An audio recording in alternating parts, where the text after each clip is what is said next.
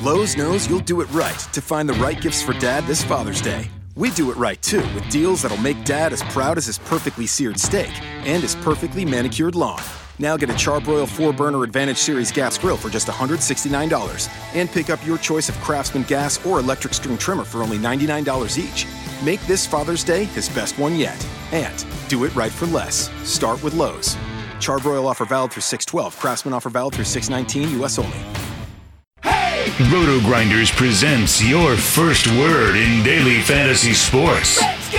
The Morning Grind. Stevietpfl and Company are here to jumpstart your analysis on today's DFS slate. Let's go! Without further ado, here's your host, Stephen Young.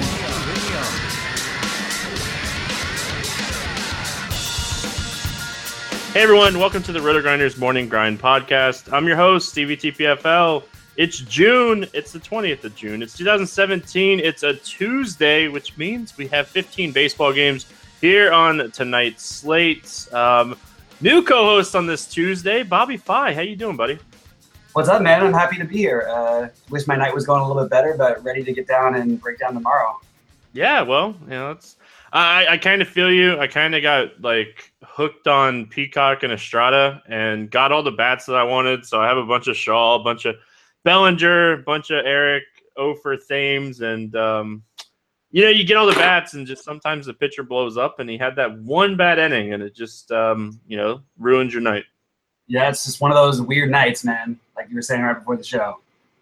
It happens though. That's the best thing about DFS. You get right back on it here today, so I'm excited to do that. I always like to look at the weather. Didn't really see much outside of, some potential issues at Atlanta. And just to give anybody that hasn't played DFS baseball before, we're getting into these summer months. Atlanta games are going to have pop-up storms like every day, and we're going to be dodging weather every day in Atlanta. Yep. So anyway, Bobby, I just, the other day I was looking at some old photos, and I realized that me and you had met at a Fantasy Aces live final. And that was the first time we had met, and I just realized it the other day. Grant told me that, and then I realized it about 2 weeks ago, or maybe a little longer. But Grant told me that, and I totally had forgotten because it feels like forever ago. Like 2 years. So, yeah, that's for sure. If you guys haven't checked out our sponsor, make sure you check them out, playdraft.com. If you want the promo code, it's playdraft.com/grinders. That way you guys get a 100% deposit bonus up to $600. The app is awesome. If you guys haven't been playing on it, you're missing out. You're also missing out on some best ball football, which is awesome as well.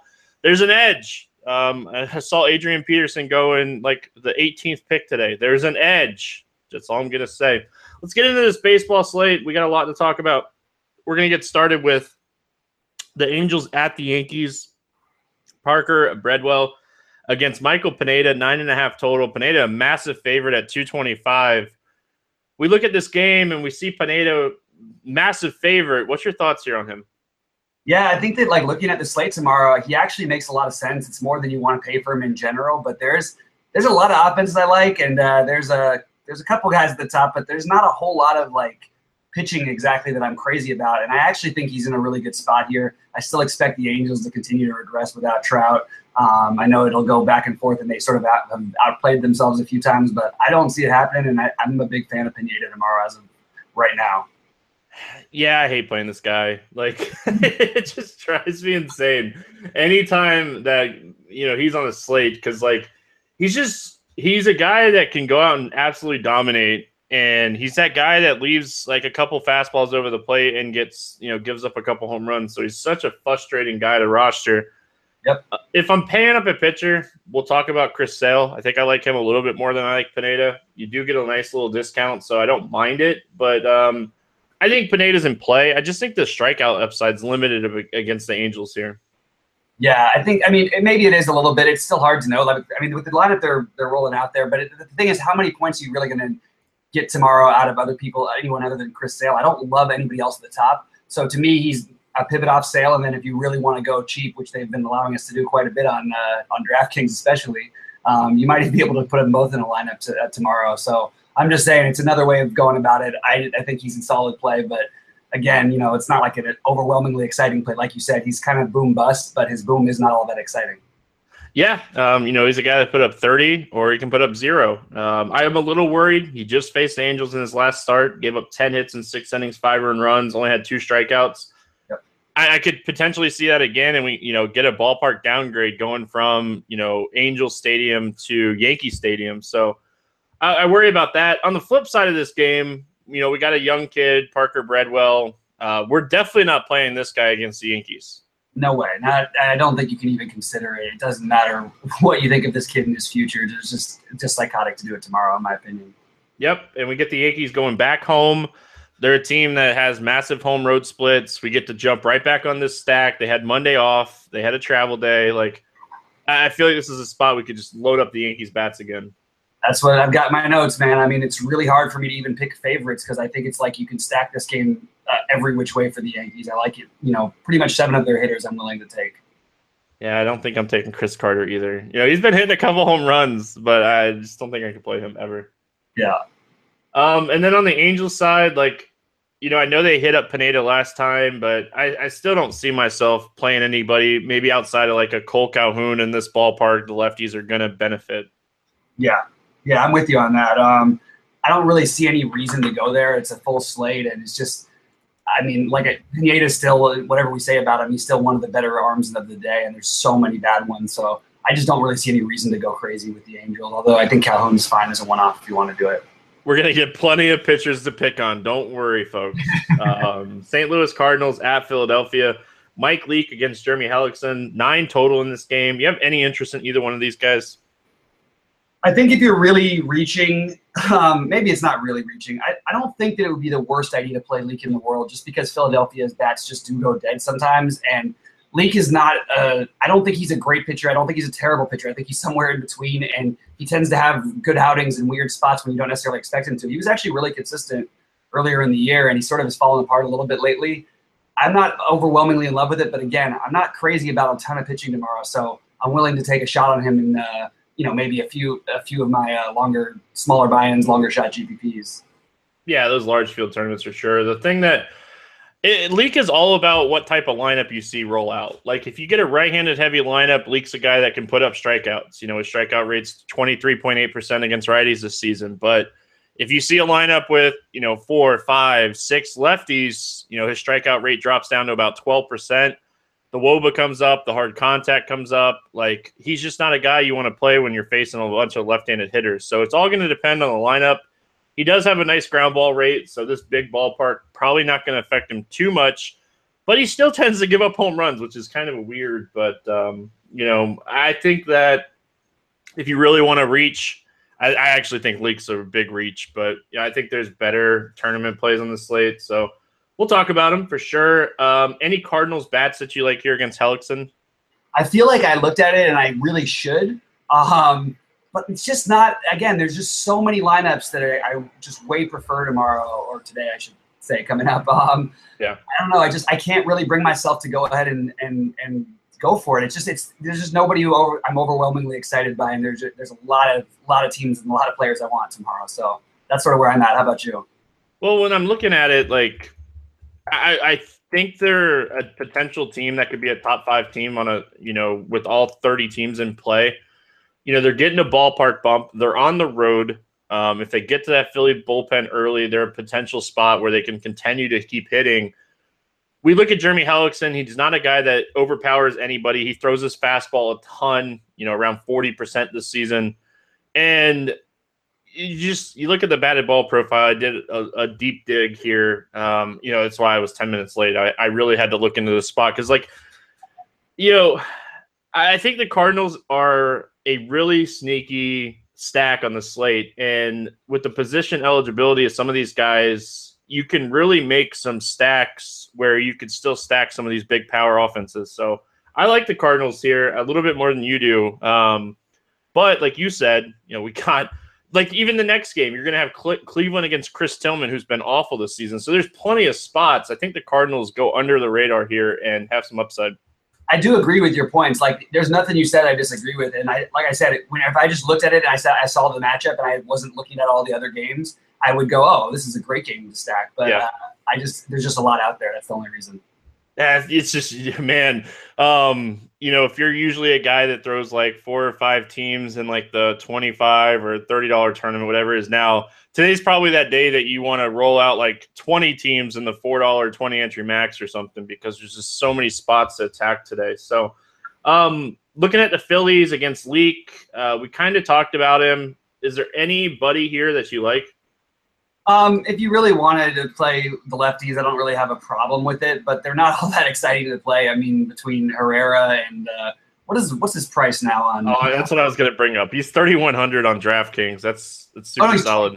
But Michael Saunders is 2,500 too. I mean, these are just these guys have been terrible, but like, there's no reason they couldn't break out and have a big game tomorrow. So if you want to go there, it's okay because the price. I mean, you're getting such a crazy discount on these guys, but they've been pretty awful, so there's a reason the discount's there.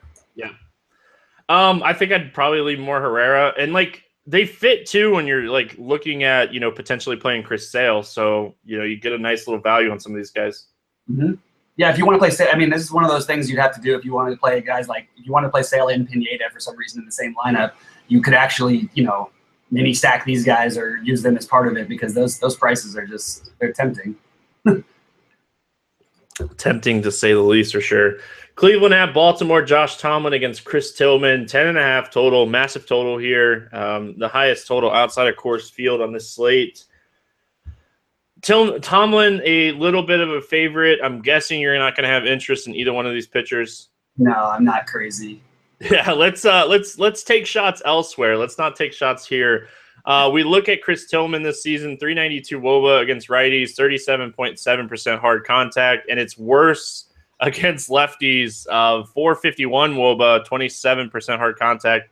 Giving up home runs to both sides. This guy has just not been able to get guys out this season. So you can lock and load this Cleveland stack for as far as I'm concerned. Yeah, not to mention you're dealing with like the hottest offense in baseball, who all of their excellent hitters finally woke up, and then all their good hitters are excellent right now, like Ramirez. Like, it's just, this lineup is so monster. It's just a matter of how you want to stack it. Like, it's a great stack on the Cleveland side. It's a great stack on both sides, honestly. But I love the Cleveland side of the ball tomorrow. I would be afraid it'd be chalky, but the thing is, with Coors and with a full slate, I don't think you're still not going to be dealing with crazy ownership. I think you're dealing with probably in the 10% range on most of these guys. And I mean, you're still going to get 5% on Santana because he's first base. I mean, it's just, you could stack these guys and feel good about it at a reasonably low percentage, and that's kind of amazing considering the situation. Yeah, and Francisco Lindor, like 0 for 50 on Monday night. Like, you want to talk about a guy that just absolutely loved it, just sucked. It was Francisco Lindor, man. Yep. He'd be right all the time, but yeah, I'm with you. I think the Cleveland stack is firmly in play. They get a ballpark bump too, going from Cleveland to Baltimore. Definitely plays favor to guys like E5 here. Looking at the Baltimore side, we look at Tomlin, just a guy throughout his career that's just always given up a lot of hard contact to righties. And we look at this lineup, and there's a lot of power righties here in this lineup. Yeah, and the thing is, they have they're an odd team in that part of the reason a lot of these righties don't hit lefties, for some reason they have like Adam Jones is a very good low ball hitter. So the fact that he's 10 for 18 off of Tomlin in his career with 5 extra base hits, that's not surprising. It's the kind of pitcher he actually profiles really well against. So I really like Jones and Machado, just because Machado, I don't care, man. I made a promise I'm going to keep playing him as long as he's under 4K. He's just too good a player for this to keep up, and his upside is so massive. So as long as he's going to be in this 5% range, while he's still one of the most talented third basemen in baseball, those two guys like jump out at me. But Mancini with what he's done to righties this year, the whole team. I mean, I really like this as a full game stack, and I think that I wouldn't be surprised at all if this was took down a big GPP tomorrow, because this is a great spot for both these teams. Yeah, and you were talking about Trumbo or Machado. Like, Trumbo is still only 4K. Like, you could play both of these guys, mix in some Cleveland guys, and still get a guy like Sale. That's what's awesome about this slate. Yeah, it's crazy that you still can do it. I wish it was a little bit harder, to be honest with you. But again, it's not going to matter all that much because there's so many spots out there that I don't think you're going to see outside of Coors. And even Coors, I don't think is going to be crazy chalk. I don't think you're going to see a ton of like crazy chalk tomorrow. It's going to be spread out a lot of 10 to 15% ownerships because there's so many good spots like this. Yeah, we could potentially see a team like the Rockies go a little on their own because they're facing Greinke. We'll talk about that in a minute. Moving on. Cincinnati at Tampa, Amir Garrett against Alex Cobb. When you're looking at this slate, you're going to have to take some shots on some cheaper pitchers. What's your thoughts here on these guys? I generally am a guy who actually kind of likes Cobb, but I'm just not going to mess with the Cincinnati lineup. I just think that they're a really good lineup. They don't strike out enough, and I'm not really going to go there too often against them, although I like the price. I'm all about stacking Tampa Bay tomorrow. I think that they're now an even better team against lefties. Not necessarily with what they've done this year, but historically, they've got a lot of lefty killers in that lineup, and we've seen this team just explode at times, and I have a feeling tomorrow could be one of those times when you start off with Garrett and then get to the early part of that Cincinnati bullpen if they can get to him early. I really like Tampa Bay tomorrow. I think they make for a great stack that's off the board. You don't need to go that far off the board, but they're off the board, and I could see them scoring 10-plus runs tomorrow. Yeah, I definitely don't hate that. And then on the flip side of what you're saying here, I actually have a little interest in Garrett. We're looking at bottom bin pitchers. We're looking at a guy like Garrett who's 5,400 against a team, like you said, historically a lot better against lefties than this season. It's still a small sample size. We're not even halfway through the season yet. So, looking at just this season stats are, kind of discrediting yourself. But I do want to say, they're striking out 27% of the time. And we know Garrett, big strikeout rate against lefties, medium to average strikeout against righties. So, it all depends. If they roll out Lomo and Dickerson and these guys, there's some upside here for Garrett at 5,400. Yeah. Will I stack against him? Yes. Yes. There's no way they're not playing Plouffe against the lefty, so I don't see Morrison getting in the lineup. I forgot they got Plouffe. Plouffe now, which makes them. Plouffe is another one of those old school lefty killers they have in their lineup, and it's. I totally agree with the idea of playing Garrett on the flip side. They are a boom bust offense, and they strike out a lot against lefties. So just because they strike out a lot doesn't mean they're a lot of the times they're not going to be hitting it out too. So I feel like I could see both sides of the argument. I'm just definitely more on the Tampa Bay side at the moment. Oh, yeah, I'll definitely, look at a Tampa stack here. I definitely think that's in play. And like you said, the Reds, Cobb, ever since coming back from injury, has been, he's been pitching better lately. You look at how he started the season, but only a 12% soft contact against lefties. That's going to burn you eventually. And, that's why we're seeing the xFIP higher than the ERA against lefties.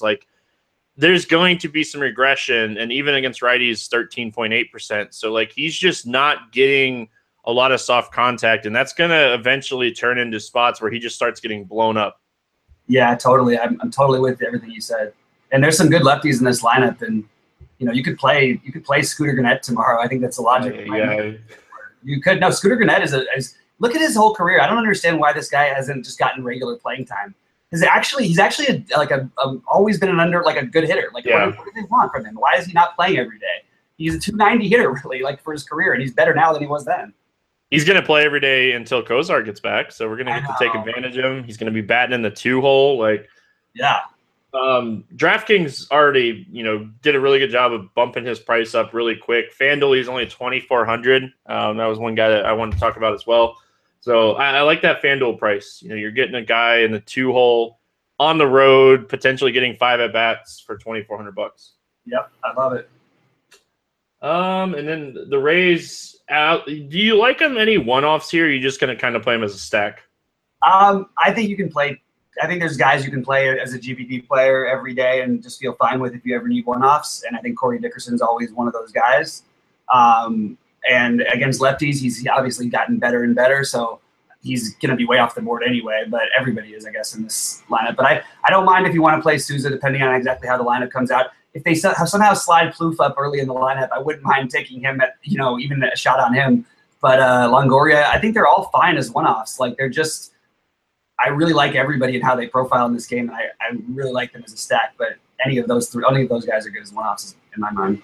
And Longoria, throughout his career, by the way, is extremely good against lefties at home. He's always been really good at Tropicana Field against lefties. His numbers are 30 points higher at home than they are on the road. So a little added note there. But we move on to Miami, where Washington's visiting Gio Gonzalez against Edison Volquez, 9 total in this game. Kind of a pick 'em. Gio, a very slight favorite here. That's no respect for Gio Gonzalez. Yeah, it's this game is just kind of, I don't know. I almost like want to just like pass on it, kind of. I don't know why. You should want like a Washington stack maybe, but like I don't know. I just feel like this game for me, I don't like any part of it. I think you can get one-offs here, but you're not getting any cheap one-offs, so that's the problem. Like Goodwin, Murphy, Harper, the lefties. You don't want to talk Volquez with righties. His numbers, his ground ball rate, all that stuff, really solid against righties. But I think you can play the lefties if you want some one-offs here. And then on the Miami side, like Ozuna Stanton against the lefty, always in play for me. So like those guys is one-offs. So like I could potentially see getting some one-offs from this game. But with you, I'm just like, this game just doesn't stand out to me. It's in the ballpark that's huge. It's summertime in Florida. The roof's not going to be open. It's going to be way too hot. So I just, potentially playing some one-offs here is all I'm looking at. Yeah, I'm with you. And I think Bryce Harper still makes for one of the best plays. Another guy it's hilarious to me that the best like players in our game, like Harper, Trout, and then in basketball, Russell Westbrook, I know people think they can't pay up, but like you're just paying for the best player, and the price differences really aren't that much of a difference if you can find a little bit of value. And Bryce Harper just makes for a great play every night. 5,500 is reasonable. If you have enough money and you can afford one spot, he's going to be low owned, and you're getting the best hitter in the game tomorrow in a good matchup. So I guess he makes for a really good one-off in my mind. It never makes sense to me, like the ownership of some of these guys. Like tonight, for instance, on Monday night, like Harper against the bad lefty was under, 8% in most tournaments. I know he was pricey and everything, but who cares? Like you said, you're paying up for the best player for a reason. Yeah, absolutely. And it's not just the best players, it's the best players with upside. And the one thing that I noticed with Harper is like when you have a good pitcher or a game that seems like it's going to stay close, you don't really want him because you sort of need multiple power if you're, multiple at bats if you're going to be paying up that much money. But oops, my phone, can you hear me? Yeah. Oh, sorry, man. My microphone came unplugged while I was doing that. Oh, who cares? I heard you the whole time. You're good. Okay, cool. Anyway, sorry about that. But so no, I just think that like I sort of lost my train of thought with this one. But I'm like, the more you think about it with Bryce Harper and guys like that, as long as they're this low owned, and even Machado at a low price, like it's like you can build your stack and then try and put these guys in as individual one-offs, or maybe like you have two guys you like in a game, or you could squeeze in somebody else from that as like part of a mini stack, like we were talking about Adam Jones and Machado or something like that. And then you do your full stack somewhere else. But these are great values, even at a high price, just because of the ownership percentage and what it'll be on a day with Coors and a full slate. No, I completely agree. I don't think I could have said it any better. So we're going to move on. We get a game here. San Francisco at Atlanta. Matt Moore against Julio Teheran, 9 total. Teheran, slight favorite here at minus 116.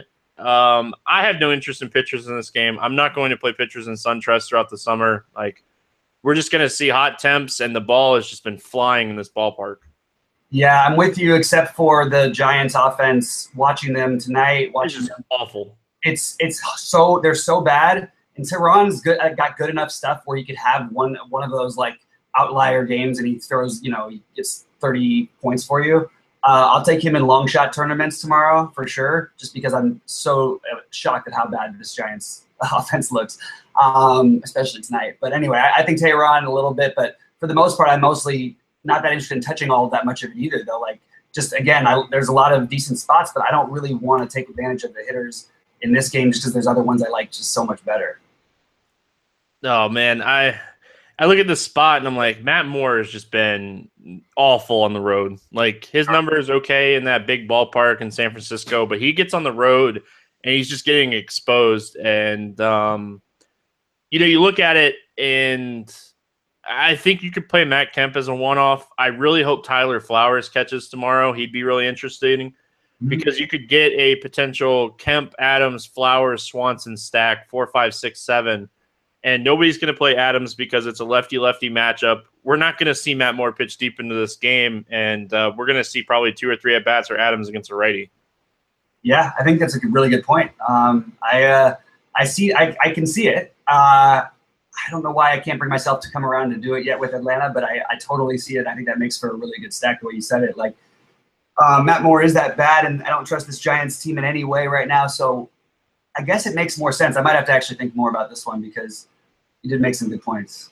Yeah, it's just more of like, on FanDuel, you're going to be playing, 4-4 stacks for the most part. Sometimes people go 3-3-2, however you want to do it. But, you're looking at stacks where you could take advantage. And like, even on DraftKings, if you were stacking maybe 5 from a team and then you went like Kemp, Flowers, Swanson, you're filling an outfield spot, a catcher spot, and a shortstop. Like that's going to fit really well with some stacks.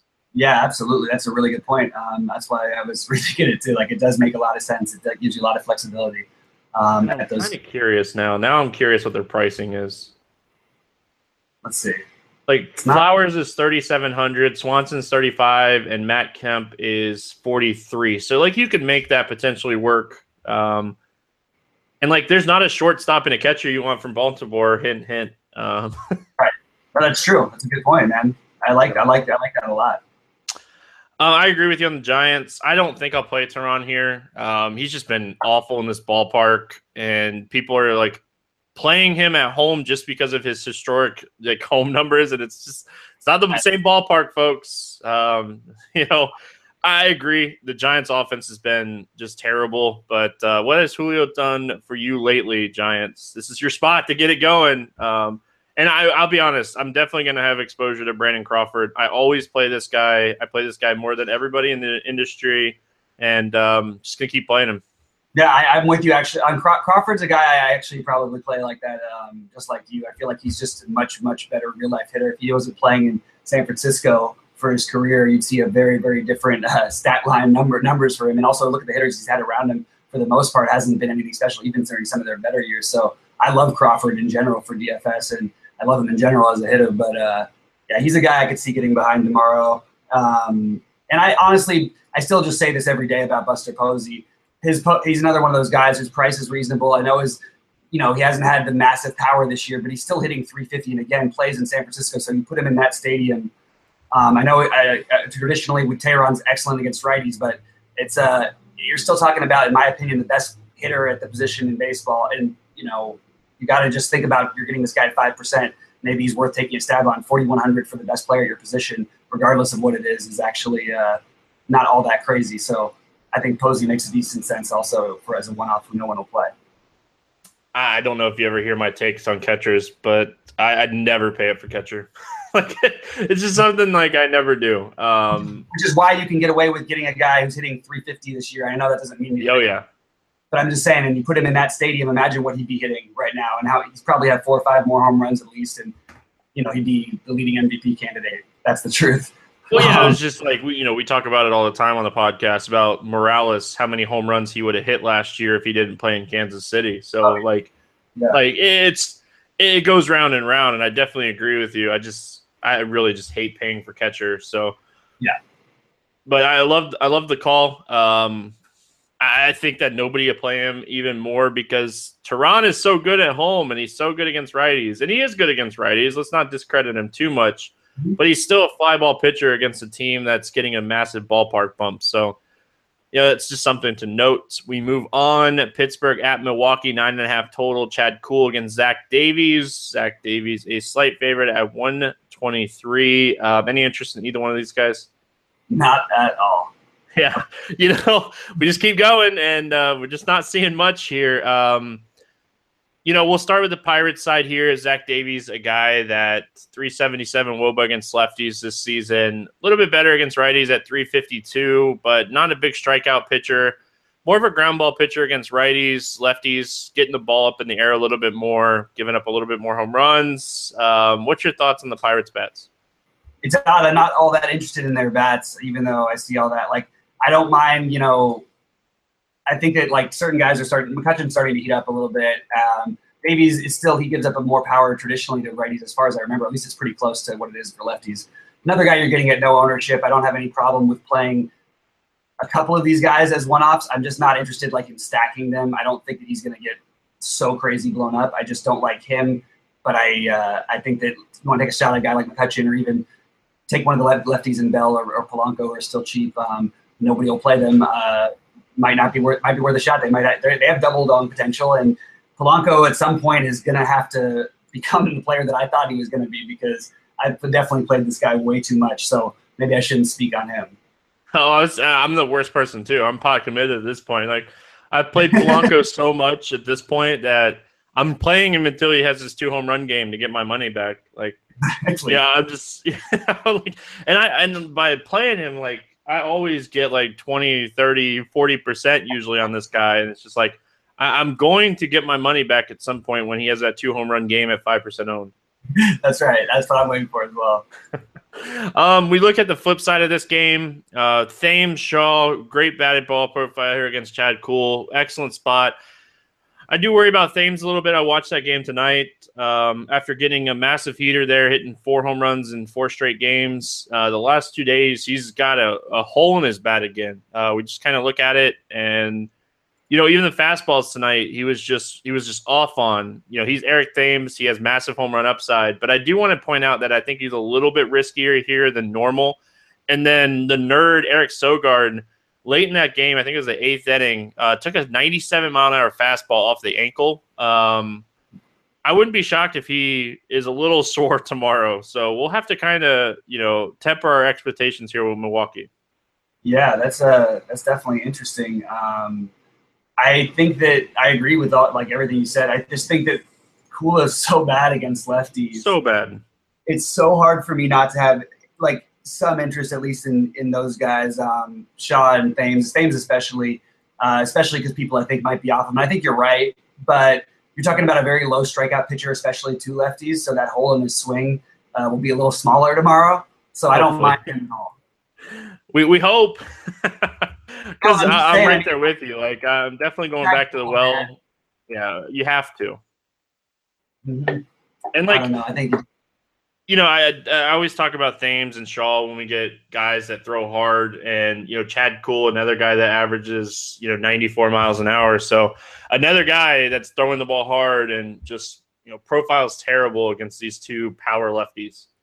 Yeah, absolutely. So I'm into that. That's where my interest is in this game, just the lefties on Milwaukee. But like we're going to get into, there's just so many good spots today, and there's a few more we haven't mentioned.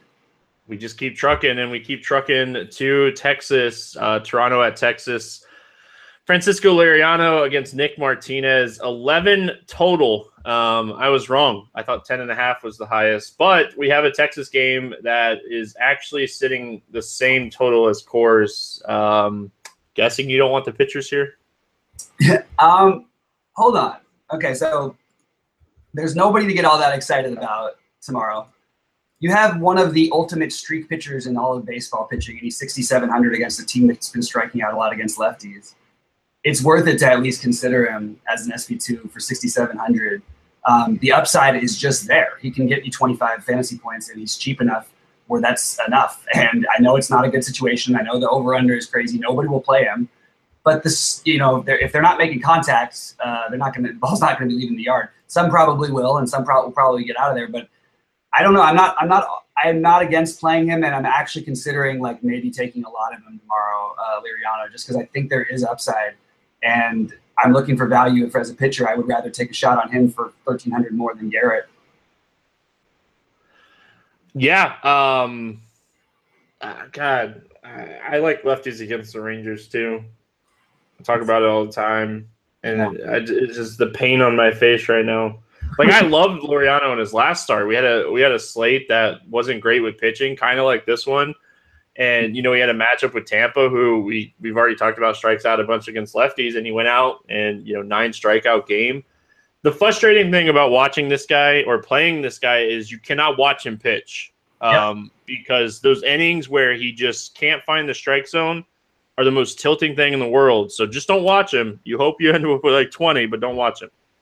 Yeah, I'm with you 100%. You definitely can't watch him. I don't like watching my pitchers too much in general unless they're Kershaw. But I make him nervous. But I definitely can't bring myself to watch Liriano. But he's one of these guys I've seen. And what's crazy is, take a team like Tampa Bay, who he just faced. They lit him up this year, and then he had a big game I think against them, and then he had another big one. But I think they scored 9 in an inning or something. I don't remember what it was, but it was something earlier this year. And he just has this extreme variance in every game, and you have to sort of embrace pitching variance to me on a day like this. And it's a spot where I would not be at all surprised if he put up 25 fantasy points again. And again, I wouldn't be surprised if he had -10, but like, I'm a tournament player. I'm going to take a shot at him. Obviously, you can't play him in cash. There's a guy that I like too that's cheap that we'll get to later. But I do think Lariano is definitely in play. We're both tournament players. We're going to take the risk. We know the risk, but we know the upside as well. Nick Martinez, there's no strikeout upside here. This guy, 12% strikeout rate against lefties this season. We see it against righties at 13.3%. The one thing that I do want to point out about Nick Martinez this year, he's given up a bunch of home runs to righties so far, but his soft contact rate is actually higher than his hard contact rate. His ratio is about 1.8%, negative 1.8%. So we're seeing really solid numbers here as far as soft to hard contact ratio against righties. The problem is everything suggests regression. So that's the reason that you kind of want to attack him, because there's massive regression coming to these numbers.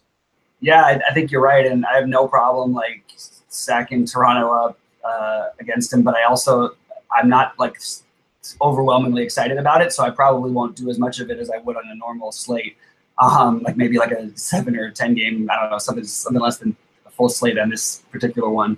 But I don't really I like all the plays. I just don't feel like this is the stack I'm choosing to marry myself to tomorrow. Yeah, I love the Toronto stack in general, just because I love playing Morales and Smoke.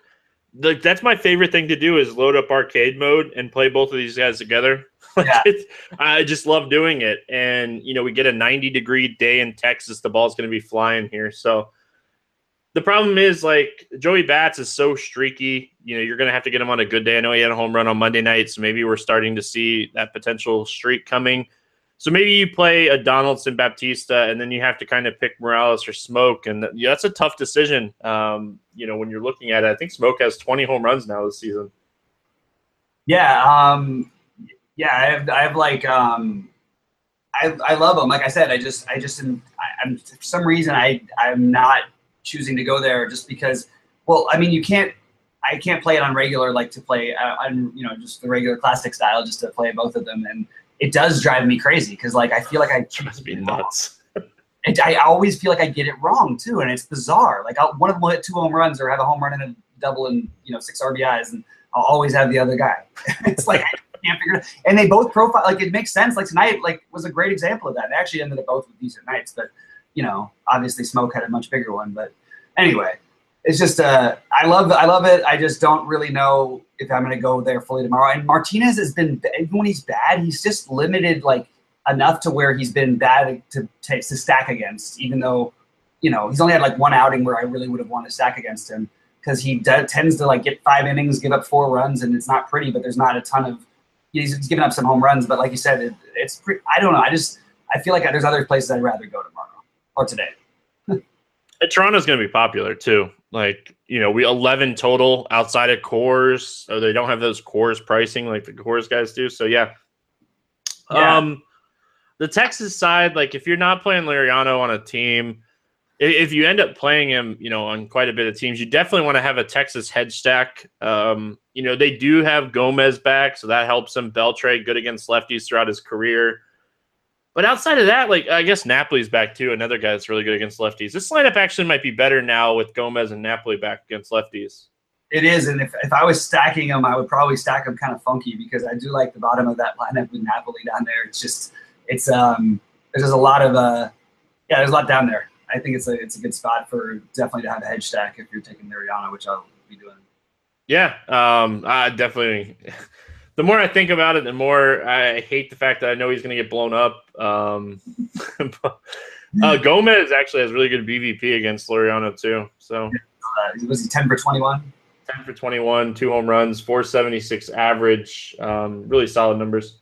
Yeah, no, it's true. He's a good one. If not for the next game coming up, which like I said, I really think even if you're playing however many lineups, I want to marry myself to no more, even on a big day, to in 5 stacks, maybe I'll dabble with another one. And it's just there's one coming up next. That's another reason I just haven't gone there.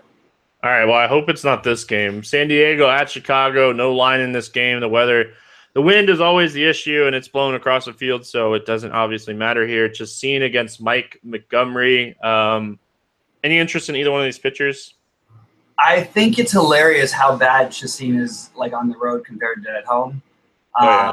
And I don't really want to go there, but some of the pricing is like kind of interesting. It depends on how the lineup rolls out. But with the Cubs, obviously, you don't know how many at bats you're going to get. But if Baez is somewhere, I don't know if he's somehow like still batting sixth and they're going to play him tomorrow, which I doubt they will. With 3,100, I'll take a shot. You know what I mean? Like, it's just the pricing is there to make it like an easy stack to take, and I see it. But I'm not really that interested in the. I'm interested in the hitters, but I'm not really interested in the Cubs side so much. You just have to see what lineup, because like you look at Chassin's numbers on the road. It's been left-handed heavy teams that he struggled against, and that we know that. Like, he struggles against lefties. He struggled at Washington, at New York, at Chicago White Sox, at San Francisco, at Arizona, like at Atlanta and at LA Dodgers. Like, think about all the lefties in those lineups, and it's just like, all right, well, that makes a ton of sense, So, like, yep. The struggle on the road is real. You look at the numbers, and yeah, he struggled on the road, but it's more, in my opinion, I think he struggles against lefties. So, like, if we get a really heavy left-handed lineup here for the Cubs, they're in play. If we get a lineup where it's like Rizzo, Happ, Bryant, Russell, Contreras, we get all these righties in here, and it's just like, those righties are just going to kill the stack. Yeah, I'm with you. I'm not into it on the Cubs side for sure for the stack for that reason. But it would be interesting to see what the win's going to be like though tomorrow. I want to wait to see before I make my final decision on them. Yeah, I agree. Everything's showing me that it's just blown across the field, so who cares? But one interesting Cubs bat would be Montero if he cracks the lineup, or Jason Hayward. These lefties. Michael Montgomery, a guy that. This guy touted, like, big-time touted arm, like, prospect arm. He was a guy that was, drafted really high, and, he was with the Royals when they got drafted, and he was traded to the Mariners, and, like, a big prospect arm, and it really just hasn't, like, translated yet. His ERA is solid, but his SIERA is 2 runs higher than his ERA. He has a 260 BABIP, He's a massive ground ball pitcher. That is the one thing that he's got going for him right now. Mm-hmm. And he's been like a decent pitcher. He's got a decent. His K rate isn't like awful, but I don't know, man. I do like some of the San Diego righties against him here tomorrow or today. I should keep messing up. Yeah, people know. Like, we record the night before. Everybody knows. All right, I don't know. But I just feel like that, like. I really like Renfroe. You mentioned it, I think, on yesterday or today is whatever you say. You're talking about Renfroe versus lefties, and I think there's like he makes a lot of sense tomorrow. And I think that you could play him, you could play Myers, and I think that you could play Perella. Play the hot streak, man. I all 3 of those guys are in play. I'm gonna play Renfroe against every lefty he faces this season. Okay. Whether it be Kershaw, whether it be Sale, I don't care. Whoa. No, I don't care. I'm going to play him against every lefty he faces this season. He already hit one off Kershaw, so you're going to have that edge. So, but yeah. Has he? Yeah, he hit one earlier this year, I think. Off his numbers against lefties are they're ridiculous. Will they regress? I'm sure they can't stay this good. They're Nelson Cruz good. Yeah, it's absurd. But again, you know what I mean? Especially if the wind somehow changes and is blown out even more, I feel like these bats obviously will get overlooked, and I almost feel like it'd be a better play on a shorter slate because they'd still be overlooked. But I really like them as like a little mini stack. I like all 3 of those guys quite a bit. Yeah, and you get a nice little turbo slate where it's a 4-game slate, so it's not bad at all.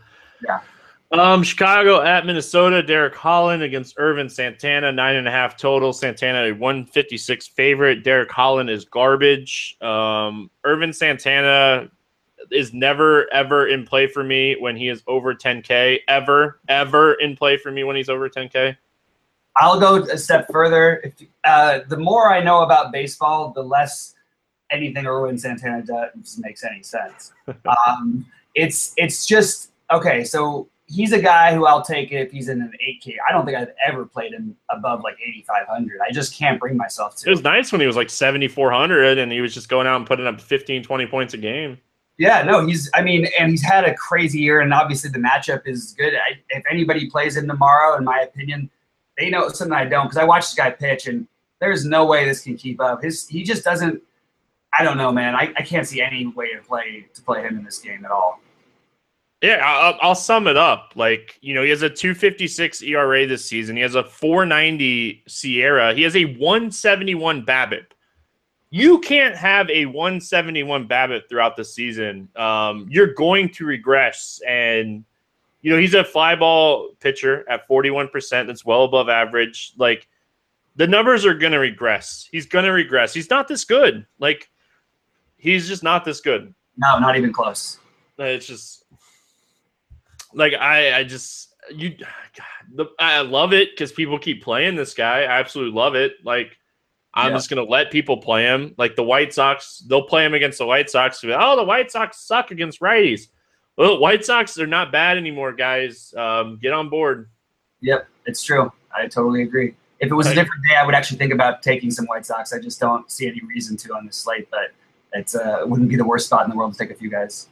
No, and I agree. It's just, you look at it, and it's just like I just don't see a lot from this game in general. Robbie Grossman is always in play against the lefty. So God, Derek Holland's so bad. I want to pick on him, but I have this listed as one of my married stacks. One of my favorite stacks is Minnesota. I always light up on Minnesota when they're against any bad pitcher or any low strikeout pitcher. When you take into look at what is his BABIP now? I don't have the number called up right now, but Sano's BABIP right now is crazy. The problem is he's had trouble with he strikes out a ton. You have a low strikeout lefty against him. It's just a dream spot. This year he's been crushing righties more than lefties, but in general he's always been a little bit better, although he's great against both. It's a great spot for him. It's a great spot for I'll take him, Dozier, Grossman, make for a nice little stack. And if you want to punt the catching position, there's definitely worse guys you could do it with than Jimenez, who has been solid against lefties and good when he's given the spot. He just had that 2 home run game. It makes for a nice little 4-man stack that I think will be a little off the board, which it wouldn't normally be, but on this slate it will get overlooked. And I really like all those guys, especially. And Grossman's a guy who just gets overlooked all the time, and he's just excellent against lefties. And he's 3,400, so I love Grossman tomorrow. And you could play anybody else with him. I mean, every one of these guys who's going to be in the lineup for the Twins, I could make a good argument for tomorrow. All right, I kind of want to help your case here a little bit. Pulling up the batted ball profile for Derek Holland. He throws 5 pitches, fastball, sinker, slider, change, knuckle, curve, and he mixes them up well. No pitch over like 27%. The problem is, he's just not getting a lot of swinging strikes on anything against righties outside of his knuckle curve. We look at the fastball, he averages 91 miles an hour. Miguel Sano against fastballs 91 miles an hour this season has a 500 ISO with a 529 WOBA. We look at sinkers, a lot of power driven off of Derek Holland's sinker this season. And we look at Sano, 488 WOBA, 333 ISO against sinkers this season. The slider, 450 WOBA against sliders this season against left-handed pitching for Sano. Curveballs is where he struggled. So if Derek Holland goes out and just absolutely commits to throwing Sano curveball after curveball off of curveball, that's where Sano could just have a bad game. But everything else this guy throws, so 74% of the pitches that Derek Holland is going to throw at Sano is well above average into the excellent range against. So he would have to commit to throwing a bunch of curveballs. He does throw his curveball 25% of the time against lefties, or against righties. So there is that slight possibility, but I do think Sano is a pretty excellent player. Yeah, I love Sano, and he's one of my favorite players. I love Grossman. I like the pricing too, and like I said, I really like this as a stack. I could see them. Minnesota is one of those teams that can get you those 10 runs. The thing is, their lineup is just it's gotten more versatile. So it used to be easy to pick the guys, and I still like the core that I just mentioned, but there's a lot of other ways you could go with it. They just have a lot of guys who I really like. I'm probably going to be multi-stacking this game different ways. I really like them tomorrow. Oh, and don't ever forget our boy. CJ would definitely be mad at you. Kenny's Vargas. If he plays, yeah. They don't always decide to play him even against lefties these days. We want him against lefties. Who cares if he plays against righties? Put that bad boy in the lineup. I know, seriously. It drives me crazy. Oh, I hate seeing Joe Mauer in a lineup. You want to talk about a guy that ends innings. That's true. my hate for Joe Mauer. It's just insane. Anyway, we move on. Boston at Kansas City. Chris Sale against Matthew Strahm. 8 total here. Chris Sale, massive favorite. Chris Sale, by far the best pitcher on the slate. Don't care what anybody says. So if you tell me he's not, I'm not listening. No, I don't know how anybody can say anything different. I would hope not. I did get people, though, who went crazy on me for saying that Kershaw was the best pitcher in baseball. And, like, even if you don't agree with me, that's nuts. Like, I don't understand how you can think that's ludicrous. And it happened today when I said that Buster Posey was the best catcher in baseball. Just the best hitting catcher in baseball. He's hitting 350. I don't care that he plays in San Francisco. That's why he's not, he doesn't have all the power numbers. But anyway, people think it's ludicrous. And I don't mind if you disagree with me, but to think it's ludicrous, it would be, if anybody thinks Chris Sale, but in this case, if anybody thinks Chris Sale is not the best pitcher, that is ludicrous. Like, there's nobody else on the slate. Do whatever you can to get him in your lineup tomorrow. It's just there's no real downside, in my opinion, in this matchup. What do you think? We look at a Royals team. They don't strike out a bunch against lefties. That would probably be the downside. But we look at it and just like Sale builds in strikeouts. This guy is just that good that, he builds in strikeouts. Swinging strike percentage this season, he's 5th in baseball. As far as swinging percentage, my bad, not swinging strike, but swinging percentage, he's 5th in baseball. Strikeout rate, let's see. Swinging strike rate. I had the wrong tab pulled up. So Chris Sale leads baseball this season in swinging strike rate at 16.1%, which is higher than Max Scherzer. So that just tells you everything you need to know about the type of season that Chris Sale is having. We saw him last year try to pitch more towards contact. The White Sox the pitching coach wanted him to pitch more towards contact. He gets to Boston, and it's just like, go strike out everybody. If you get through 6 or 7 innings, we don't care as long as you're striking everybody out.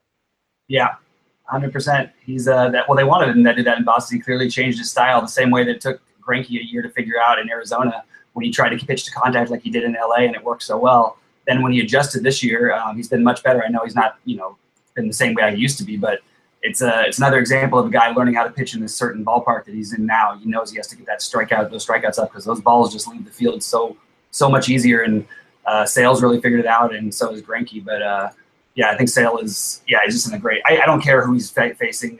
He can strike anybody out. Like, it doesn't matter. Yeah, I 100% agree. Yeah, so I'm in on Sale tomorrow. It's just a matter of trying to fit him in. That's the only thing. Still a guy we're going to talk about. Don't worry. I got one guy hidden in my back pocket here that we're going to talk about. All right. On the flip side of this game, we have a prospect that actually has some promising stuff. His AAA number is really solid. His swinging strike rate in the AAA, really solid. You just look at the Red Sox and, they're middle of the road team against lefties this season, but they just don't strike out. 15.8% team strikeout rate against lefties this season. They lead baseball with the lowest strikeout rate against lefties. They just don't strike out, and you get a young guy that's just not going to strike guys out, that a few hits get him rattled a little bit, and you just can't play him in the spot. No way. I see no bats from this game. No, none. It's ridiculous. I can't. First of all, I'm done with Boston. I don't care how they score runs. They're just not good for DFS until they find some power. I'm just not using them. They're just. I don't have any reason to play anybody. There's never a reason not to. You can say, hey, look, if you happen to have the exact right amount of money and you want to play Mookie Betts, fine, go ahead, play Mookie Betts. But I don't have any interest in any bats in this game.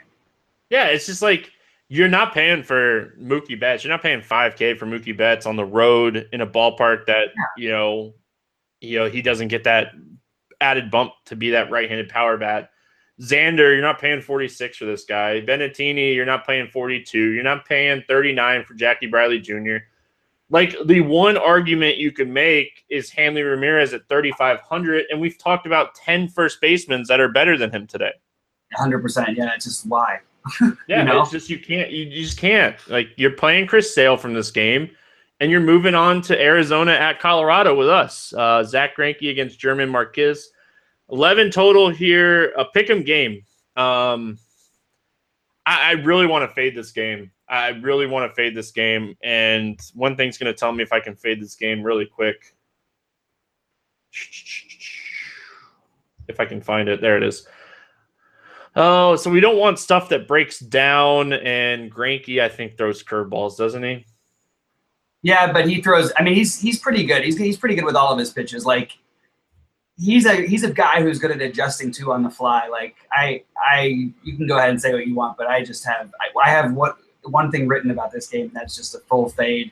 I honestly would rather almost play Greinke than try and stack Colorado against him.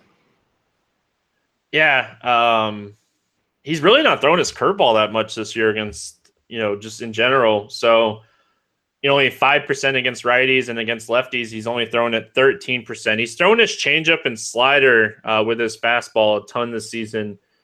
And against righties, he's just throwing his slider. So we really don't have to worry about that downward movement type pitch in Coors Field. So I'm not going to play Greinke here, but I don't think it's the craziest idea either. It is probably crazy because it's Coors Field, but what did he have last time? He pitched against them, I think, 3 times this year. And I don't think he's been below 20.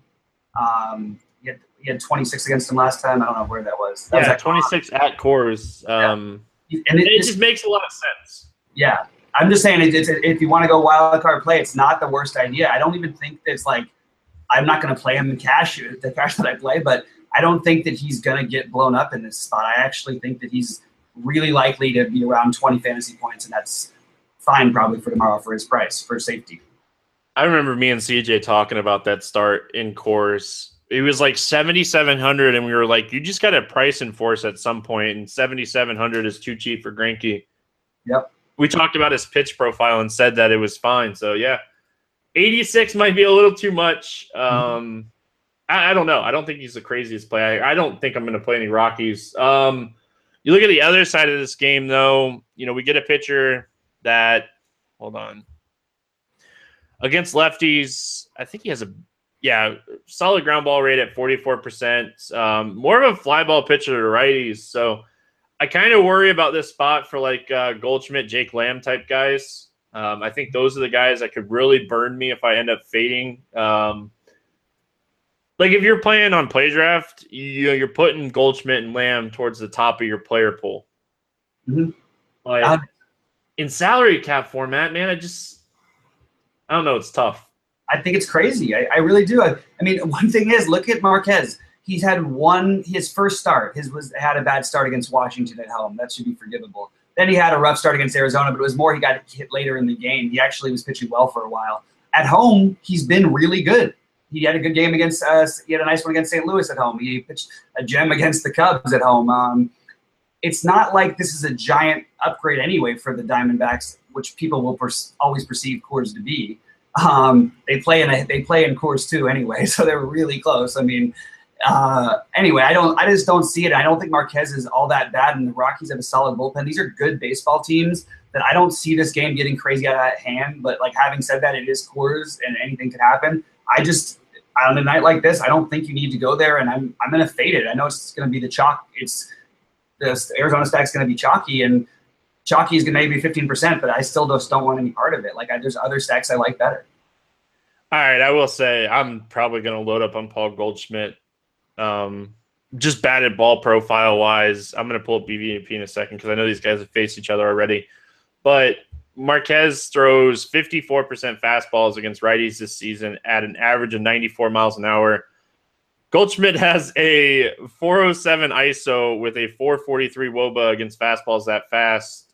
We know the curveball doesn't break very well in Coors, and he throws his curveball 28% of the time against righties. So he's going to have to rely on fastballs and non-breaking curveballs against righties.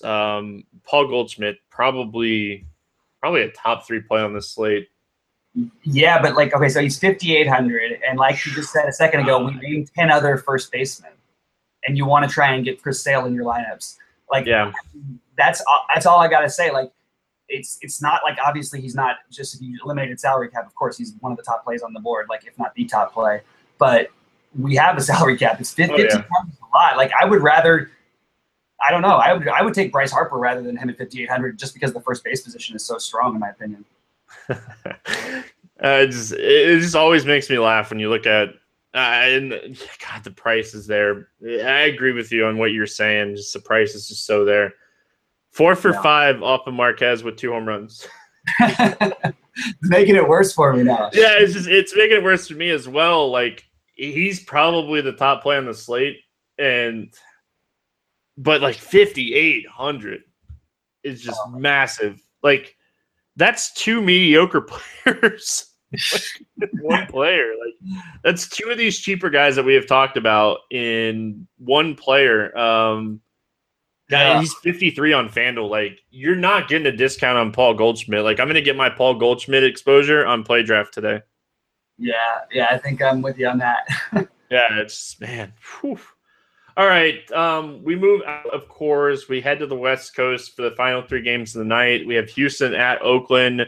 Francis Martis against Sonny Gray. 9 total here, and I'm all about me some Francis here. This is the guy that I've been saying that I've been holding in my back pocket. We get a guy that throws the ball really hard that really struggled in that first start. We look at it, it was really bad, against the Angels. But we think about it, and the Angels are just not a team that strike out a bunch, and they're going to be hard for any guy making his major league debut. That Texas game, though, 7 strikeouts, 5 innings, 1 earned, like 88 pitches. So I know his pitch count's going to go up a little bit here. We could see 90, 95 pitches against an Oakland team that strikes out a ton against righties. Like, tell me why this guy's not in play at 5,800. I don't. These are good points. Especially like when you factor in what's. I don't know, man. It's I hadn't really thought about it so much, but I do think it's interesting. I don't know. I was sort of surprised you said that. I actually thought you could have almost made an argument the other way on Sonny Gray. I know you hate never. Come on, man. You know that. I don't play Sonny Gray. I don't play Sonny Gray. I was just pointing out that these prices are funny and that I wouldn't – I'm also, as much as I might not – I'm not going to suggest playing Sonny Gray, but I also wouldn't play Houston. I think that I kind of like – I see where you're coming from. There's another guy who's a tiny bit more expensive who we haven't got to yet who I just like way more. Oh, God. All right. I think I know who you're talking about, and I'm not going to hate it, so we'll talk about him. You look at this guy's AA and AAA numbers. He rose fast through the Astros ranks, by the way. Like, he was in single A and went straight to AA after pitching like 35 innings in single A. Then he pitched, 125 innings in AA, 13% swinging strike rate. His numbers have always been double-digit strikeout rates in the minors, so – he's 21 years old. That's his downfall. He's young. But like I said, man, we get a guy that he throws smoke. Like he averages 95 miles an hour on his fastball. He's got a curveball that he's getting a ton of swinging strikes on, which is probably created or generated from, throwing 95 miles an hour. So like at 5,800, I'm definitely going to take some shots here against Oakland. And we get a massive ballpark. So getting blown up here is probably only 3 or 4 runs before he gets pulled, so we're not going to see that negative 15 day. Yeah, that's actually kind of an interesting point. I just don't know if there's enough upside on this giant slate for me to go there. Even the guy I like better, I don't know how much entire upside there is, but I just feel like he's safer and more of a sure thing for his 20. And I just don't know how much this guy pitched. I don't know. I mean, you're making good points. I really didn't know that much about him, to be honest with you. And obviously targeting Oakland makes sense, but it's it's interesting. I got to look into that one a little further. Yeah, I'm going to definitely do a lot more digging. I spent 15, 20 minutes looking at it, earlier. So there's a lot more digging coming there. And we we just saw Brad Peacock go out and have a really strong start against Oakland. Like it's just, it makes a lot of sense, but there's always downside to playing a 21-year-old rookie, always. Yeah. All right. So Sonny Gray here. If you want to talk about him, go for it. The listeners already know that I feel like this guy sucks. No, I don't think he sucks. I think he's actually figured out how to pitch again. And as a real life pitcher, he's a solid pitcher to have. Like he's a solid, 3-4 on a mediocre team, maybe a 4 on a good team. But he's not a guy you want in DFS unless the matchup is like really pure. Like if he was facing San Diego and there's a chance for that strikeout upside. Other than that, he's not a guy I'll target, but he has had some big strikeout games, and Houston sort of is sporadic. They did get kind of dominated tonight by that other guy, the kid Dillonson or whatever. Granted, it was Mossett. Oh, Mossett, whatever. I can't remember these names. Yeah, it just made me want to smash my head up against the table. Yeah, and I don't know. It's just they can be a little boom bust, but in general, they're one of the better offenses. So I don't really think you should take him. I just don't think there's any reason to play Houston either because honestly, frankly, look at his game log to tell you that he's had one real bad outing at Cleveland. Again, it's forgivable, where it would have been good to stack against him in DFS, and it's just no reason to do it on this slate. You want to stack against him? No, I don't ever stack against him. Like, I talked about him in the Yankees start. Like, so I watched some of that Yankees game. It was a late game. I don't know how many other games are going, but when I'm doing articles and stuff, I'm always, watching baseball. And like I said, if he mixed up his pitches in that game, like, he had potential to pitch well, and he mixed up his pitches well, and he still didn't pitch well. He gives up these hits that are just so frustrating, and I just can't play a guy like that. Like, I'm not going to stack against him. I agree. There's no reason to stack against him, especially on this slate, but I don't think I can use him either. He is cheap. He's 6,900. He can get you 30. We saw it earlier this season. He put up 37. So, like, the ceiling is 37. It's just not 37 in this start.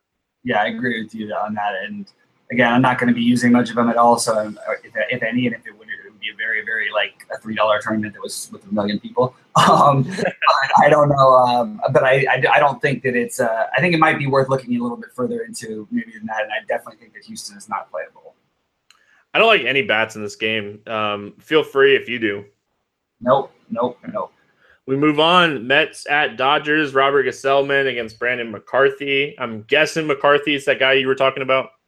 McCarthy is the guy I was talking about, and I'm a Dodger fan. I know the reality is, like, he's not going to pitch. It's not a pitch count thing. It's really like an inning. I mean, it looks like a pitch count thing on the record, but it's really sort of the innings and the way the game goes. And it's a strange thing with the Dodgers, what they're doing, but it's obviously working out well. They're the best team in baseball at the moment. I just think that he's too good for this price. He's a guy who can get 20 in his sleep and against pretty much anyone. He's got good stuff. And yeah, look, he had a bad start again at Cleveland. Again, this is forgivable. If you look at it, he's been pretty good for the most part. And he's going to pitch his 90 pitches. He's 6,400. He could easily go 6 innings and have 7 Ks tomorrow and give up nothing, or 7 innings even and have 7 Ks, 8 Ks. I'm not afraid of this Mets offense in LA. I don't think that it's anything to run away from. I think you got to take some chances, and McCarthy is just too cheap for what he is as a pitcher. And I think he's a guy definitely at 6,400 you can play tomorrow. No, and today. He was definitely one of the guys that I was looking at today as well. You're gonna have to take shots, right? Like, we don't have a really strong mid-range price guys in the 8K that you can just feel really safe with pairing those guys with Chris Sale and calling it a day. You just don't have those type of guys. Mm-hmm. So, we always talk about guys like Dallas Keuchel who just have amazing soft to hard contact ratios. And, McCarthy's never a guy that's really brought up in that conversation, and he kind of should be. I know he hasn't thrown as many pitches as these other guys this season, but we look at it and, let's see, we'll set the minimum to he's thrown at least 35. So we'll set the minimum innings pitched to 40 this season to get all these bullpen guys out of here. We'll look at soft contact leaders, and he's second. He's just never a guy that's brought up as a guy that just induces a ton of soft contact, and he does. Second in baseball as far as any pitcher over 40 innings behind Dallas Keuchel. He doesn't have the ratio that Keuchel has, but 26% soft contact, 23% hard contact. Why am I afraid of playing this guy against a Mets team that's left-handed heavy where the ratio is even better against lefties? It's just, he makes a ton of sense on this slate. He has weird strikeout upside too. I mean, forget that one game. He's streaky with it, but he has he can do it against guys that have big swingers. And the Mets, they have a few of them. It's just it's not like this is not like a dream spot. It's not like you have, but it's a guy who I think is going to get you 20 fantasy points tomorrow. And I just really think he's in a pretty decent spot. And there's, again, not a lot of pitching love in this low price range, like you mentioned. Listen, spoiler alert. If you're reading the Fantasy Draft Premium article today, I'm going to probably have McCarthy and Martes in there, just so you know ahead of time. You're going to take shots on these guys, and these guys make the most sense. If you're playing cash games, I don't hate the idea of going McCarthy and Sale here. I think that's probably the safe approach to go, and I think you see a lot of people do it. Mm-hmm. I think it makes a lot of sense. Gesellman, you look at it, and he's been a lot worse against righties this season. You look at his numbers against lefties; they've been pretty solid, nothing amazing, but he does get a lot of ground balls against lefties. I'm not giving up on Grandal. I'm just going to play him every day until he gets me a home run. Yeah, the Dodgers are the other team that I'm married to tomorrow. Their offense is just clicking right now. It's like you could stack them every night and feel good about it. Bellinger is it's absurd what he's doing, and they're still pitching to him. Right now, at this moment, why are we treating him like he's the best player and should be played every night when he's 4.5% owned? I'm not just saying that because he just hit 2 home runs. He just does it pretty much every day, every other day anyway. Look at his forget his game log, his whole career log. He's had the greatest start to his career of anybody ever. Him and the team have just gone crazy offensively since he's been there, especially with Egon gone. I really like the Dodgers stack tomorrow. I play Seager, play Taylor, play Peters, play anybody actually you want to. I really like the Dodgers 1 through 8. And Grandal is obviously, what is his price tomorrow? He's 2,900. He should be honestly, he should be just lock him in every day. Every day. You have to, man. I know he's struggling, but you got to play him against the righty at 2,900. I still kind of worry about Corey Seager. I really do. I know you're a Dodgers fan. We're just not seeing that pop, and I kind of worry about it. I still think there's something wrong with him. I don't think we'll ever find out, but I still think there's something wrong with him. Even the exit velocities are down. It's just I'm with you on Bellinger. I hope everybody listened to me yesterday when I talked about Bellinger because you might not want to say you called 2 home runs. I obviously didn't, but yeah, I love Bellinger, man. You look at it, 9 home runs over the last 10 games. He has 21 home runs on the season now. Every day, you play Bellinger every day, and you get exposure to this guy every day because you're getting him at low ownership. You can play him in the outfield on DraftKings as well as first base. It's just you play this guy. Absolutely, especially, and by the way, hot streaks are a real thing. So you play. Oh, yeah. He's not going to be this hitter forever. He's not going to hit 80 home runs next year, but right now he is that guy. So just play him until he's not. Give him a few games before you decide he's not. I know you're a Dodgers fan. Did you hear my rant about Adrian Gonzalez? No, I just thought that it was so sad to me that it was the greatest thing that he got hurt. It was so good for them. They're now the best team in baseball. But anyway, what was your rant about? Oh, that was my rant. I was like, this team is so much better without Gonzalez that, when he was dealing with that little injury, I was like, please go on the DL so we can stack the Dodgers again. Yeah, it's crazy. No, they're off. I mean, they have the best record in baseball since he's been there. I think they're in the top 3 in runs scored. It's really nuts how much better they are with Bellinger. Yeah, and I like Gonzalez. He's awesome. It's just not this season. Not anymore. Yeah, we move on. Last game of the night, Detroit at Seattle. Jordan Zimmerman against Ariel Miranda. This is a sneaky game. We get 15 games. And we get to the last game of the night. Nobody plays these late games because we don't have lineups 2 hours before lock when everybody's making lineups. And this is a sneaky, great spot. We get a pitcher in Zimmerman who can't throw it by me if I was hitting. And we get a guy like Miranda who gives up a ton of home runs to righties against a right-handed heavy Detroit Tigers team. Mm-hmm. I love this game. I think it's a great full game stack. I've been proven wrong. It's so sneaky good tonight, and no one's gonna play it. Literally, no one will play it tomorrow just because of how many games there are and all the other spots in this. It's the late game. Everything plays into it perfectly. And would either of us be surprised if it was 12-10? When this could easily be the highest scoring game on the slate. Oh yeah, for sure. It's just I feel like this is a great spot. I'm all over it. I'm with you, and I like everybody in it. There's not a whole lot of guys I would leave off. Even the Seattle lefties, I wouldn't. I'm sorry. There is no Detroit lefties. There's not going to be any. They're James McCann, baby. We get to play the McCann in here. Yes, I'm into. Especially what is he? He's going to be he's extremely cheap. Yeah, it's incredible. Yeah. Oh man, you could stack Detroit so cheaply too, and play them with anybody. Wow, it's really a good spot. 4K still. Jesus Christ. Kinsler's cheap. Miguel Cabrera's cheap. Castellanos is cheap. JD Martinez is the only guy that's priced up on Detroit. Yeah, and then even Cruz is 43. This is a great just full game stack in my opinion. I really, really like it. Yeah, I'm gonna make that really quick so I don't forget it. Yeah, it's such a sneaky good spot. you sit there and you're losing money all night, and it's just like, all right, Detroit, Seattle, do what you need to do. We talked about 5-6 really strong spots on the slate, and obviously I don't think this is the best spot on the slate, but like you said, it wouldn't shock me at the end of the night if this game ends as the highest scoring game. I don't know that it's not. Like, these teams that are better offensively, it could actually be the best spot. Like, Detroit has a lineup that should be able to crush Miranda, even though they have a lot of righties who have struggled at times with lefties lately, and I don't get it because historically they've been very good.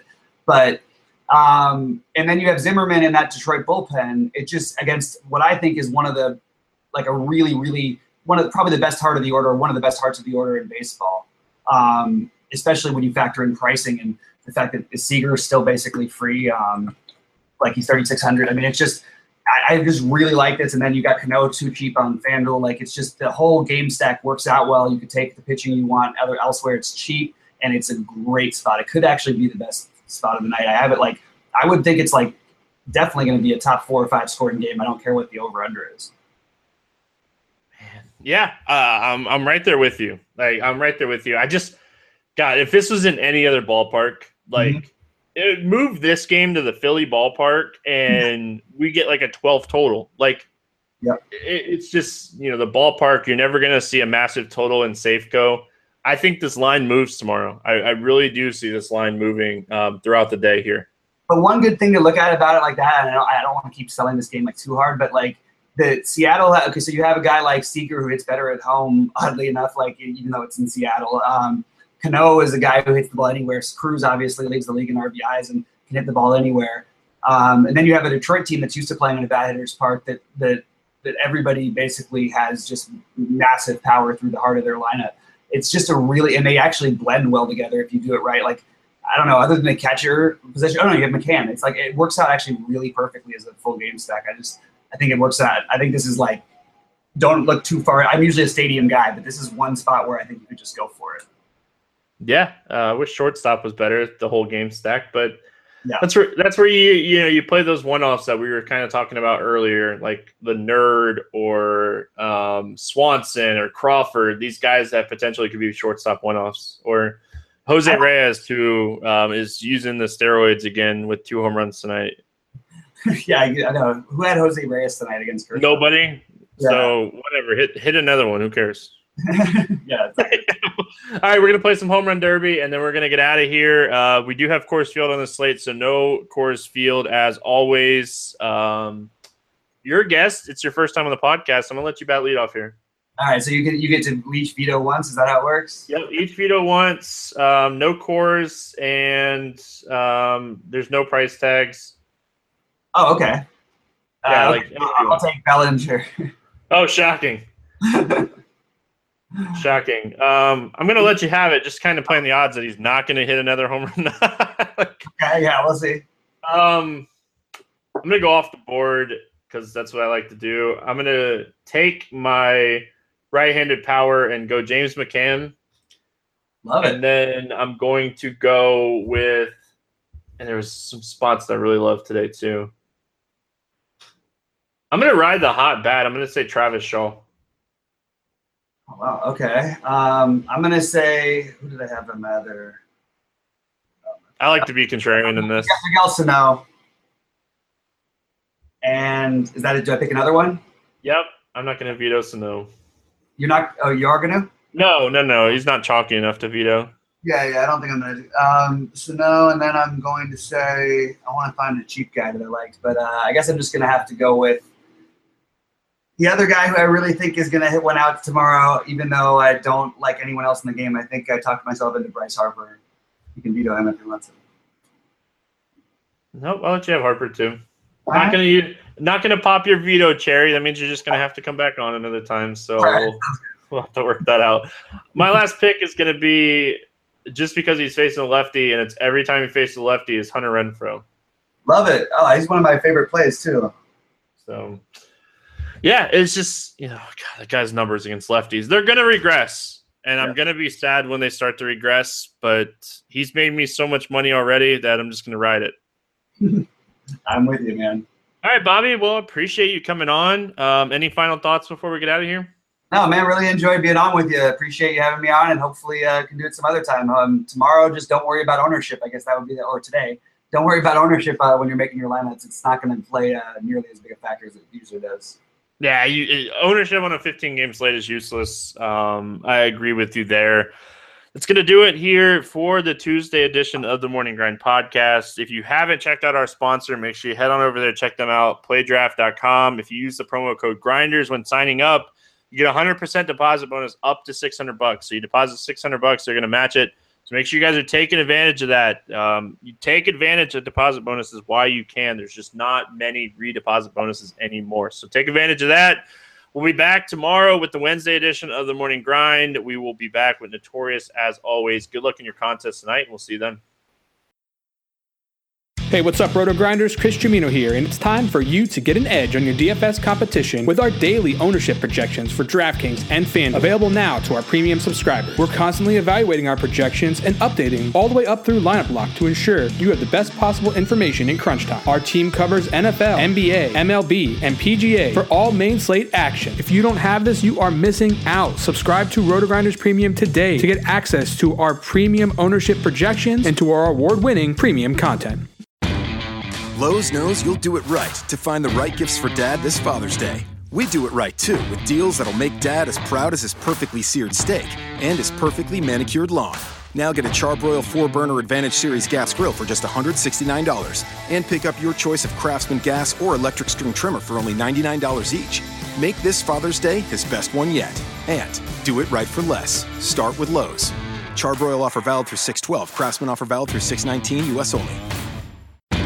Pros do it right by relying on trusted brands to get the job done. Lowe's is here to help with more of those brands in stock, like DeWalt and Little Giant. We stock the largest in-store selection of DeWalt power tools and accessories of any national retailer. Now save $60 on a 2-pack of DeWalt 20-volt max batteries, now just $99. Plus, we now offer the Little Giant King Combo ladder, the world's first step, extension, and leaning ladder, giving you the flexibility to do just about any job for only $159. Do it right for less. Start with Lowe's. Offer valid through 6/16, U.S. only.